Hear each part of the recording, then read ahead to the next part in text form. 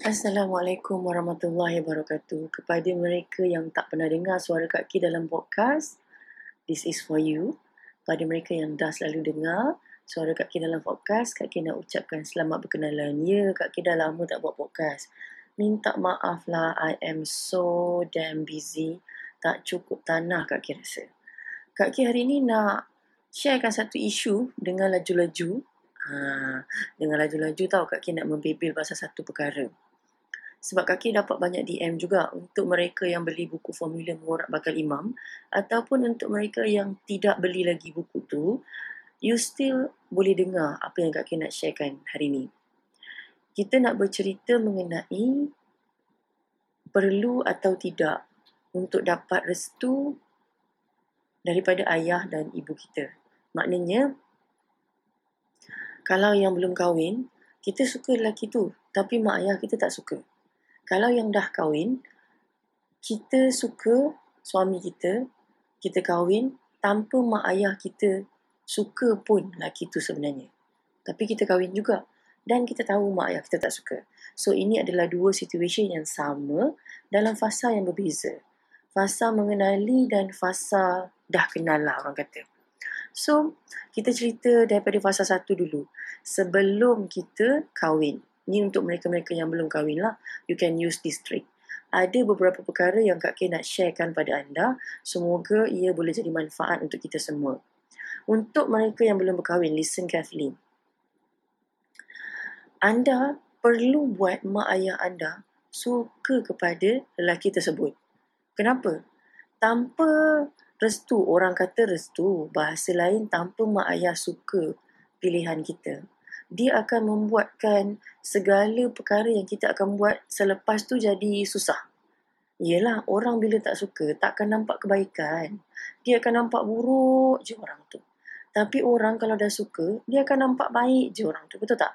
Sama je kita. Kalau kita rasa kedai tu tak best, contohlah kita pergi kedai tu, salah seorang pekerja dia layan kita tak best, maki-maki hamun. Kita akan cakap seluruh kedai tu tak best. Kita akan kata makanan dia tak sedap, kita akan kata environment tak best, nak parking susah lah, itulah, inilah. Tapi, kalau pekerja kat situ layan sangat-sangat baik, walaupun makanan dia tak best, kita tak akan cakap tak best. Kita cakap, makanan dia biasa je, tapi I recommend you untuk pergi sana, betul tak? It's the same thing. So sebelum you kahwin, kena cuba menangi hati mak ayah ibu dulu. Kena faham, mak ayah ni adalah orang biasa. Maknanya mereka adalah orang yang penuh dengan kekurangan. Sama juga macam kita. Kadang-kadang apa yang kita nak, bukan apa yang mereka nak. Dan apa yang mereka nak tak semestinya yang terbaik untuk kita. Orang akan kata mak ayah nak yang terbaik, betul. Tapi apa takrif terbaik? Kadang-kadang mak ayah punya terbaik orang yang kaya. Mak ayah punya terbaik orang yang beriman. Kita tak boleh nak katakan orang yang beriman tu pada mak ayah mungkin takrif dia orang yang hafal Quran adalah orang yang beriman. Tak, which is wrong. So sometimes parents make mistake too. Which is, it's okay. Maksudnya kita semua human. Tapi bila kita ada ilmu, bila kita tahu kita punya stand, kenapa kita pilih lelaki tu, kita tahu lelaki tu melengkapi, kena guna ayat melengkapi. Bukan atas dasar suka. Kak K dulu dengan Dr. Najak mula-mula bukan atas dasar suka. He's really not my type. Definitely, kalau you tengok Kak K kat US, dia kat Azhar, definitely not my type. Typically, dia macam pelajar-pelajar agama lain yang senyap, yang tak banyak cakap, yang muka pun kecil je. You know, that kind of thing. Yang you jalan sebelah dia, you pun tak nak cakap sangat dengan dia.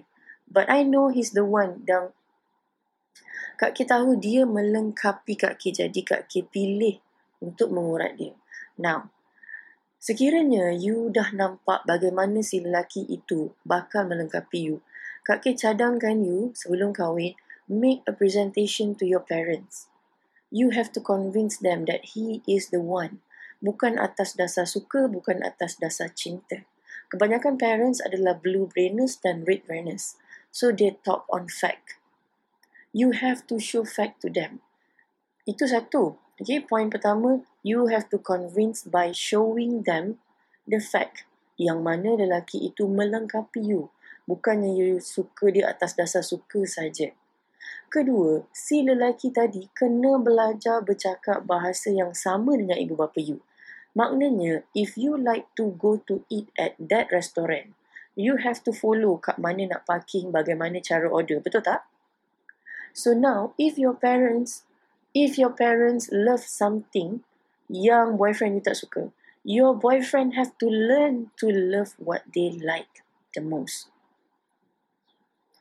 Laki you yang sebenarnya kena convince bakal mak mertua mereka 15,000 kali lebih banyak daripada you. Seriously. Dan you perlu bantu bakal suami you buat strategi to convince your parents that you guys should be together. So buat strategi. Kalaulah formula mengorat bakal imam tu ada strategi, formula mengorat bakal isteri tu ada strategi, kenapa pula formula mengorat mak mertua ni tak ada strategi? You need strategy for this. Really babe, you betul-betul need strategy for this. Now, Kak K cadangkan pada you untuk duduk dan buat SWOT analysis for your parents. You do the SWOT analysis for your parents, you knew about them, tulis dan lakarkan apakah aktiviti mereka. Kat mana bakal imam you boleh selit untuk aktiviti. Duduk dan fikir, bila kita nak sesuatu, we really want it, betul tak? Bila kita betul-betul nak, kita memang betul-betul all out dapatkan dia. Nombor 2. Nombor 3. Be at the level of your parents' love. Maksudnya, you tahu what is your parents' expectation. Contoh, kalau your parents is so blue-brainers, dia memang suka masa get together. Organisekan makan-makan, get together family dia dengan family you. Bagi kita rasa family already. Get them know each other. Kita nanti nak jadi family juga. Kenapa sekarang ni kita tak practice make it together? Kan? Biar parents you nampak, both of you are working hard toward it. You buat sampai mak ayah you kata, tak kisahlah duit hantaran berapa. I want to see you guys get married. Because you guys are so serasi together, you work hard for it. You tunjukkan pada kita, you really want to get married. You see, parents ni, sekeras mana pun mereka adalah parents. You know, mereka adalah parents. You ni keluar daripada vagina your mom. Tuhan dah kurniakan rasa kasih sayang yang tinggi pada your parents. You yang tak usaha sebenarnya nak menangi hati your parents, which is not hard. It's easy.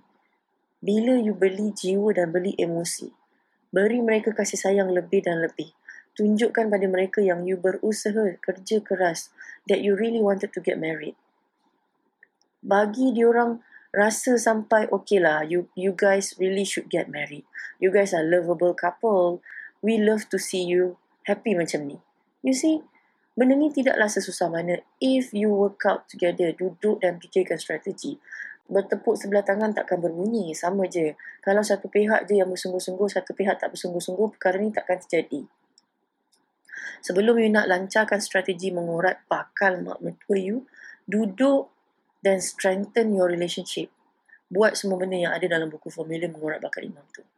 Now, untuk mereka yang dah berkahwin pula, Kak K faham, mesti you cakap, alamak, saya tak buat apa yang Kak K cakap dulu, menyesal rasanya.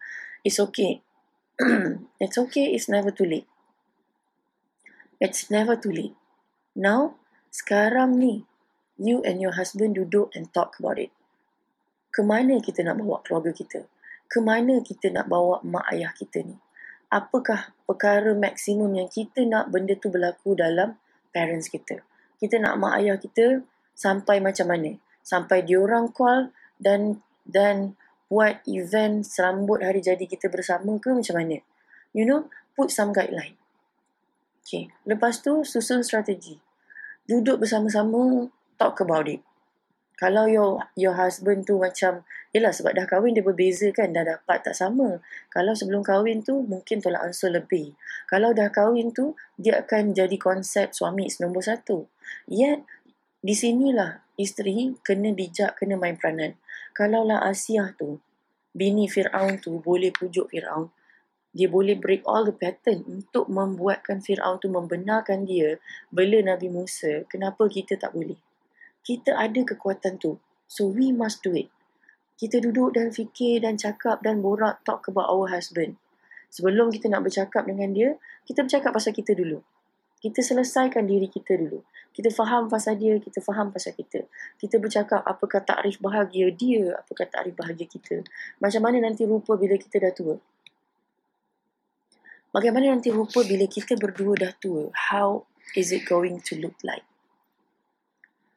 Dan kalau kita nak macam tu, bagaimana pula kita nak treat parents kita sekarang? What should we do? So, untuk yang dah berkahwin, Kak K cadangkan you untuk buat beberapa perkara. Pertama, learn about yourself.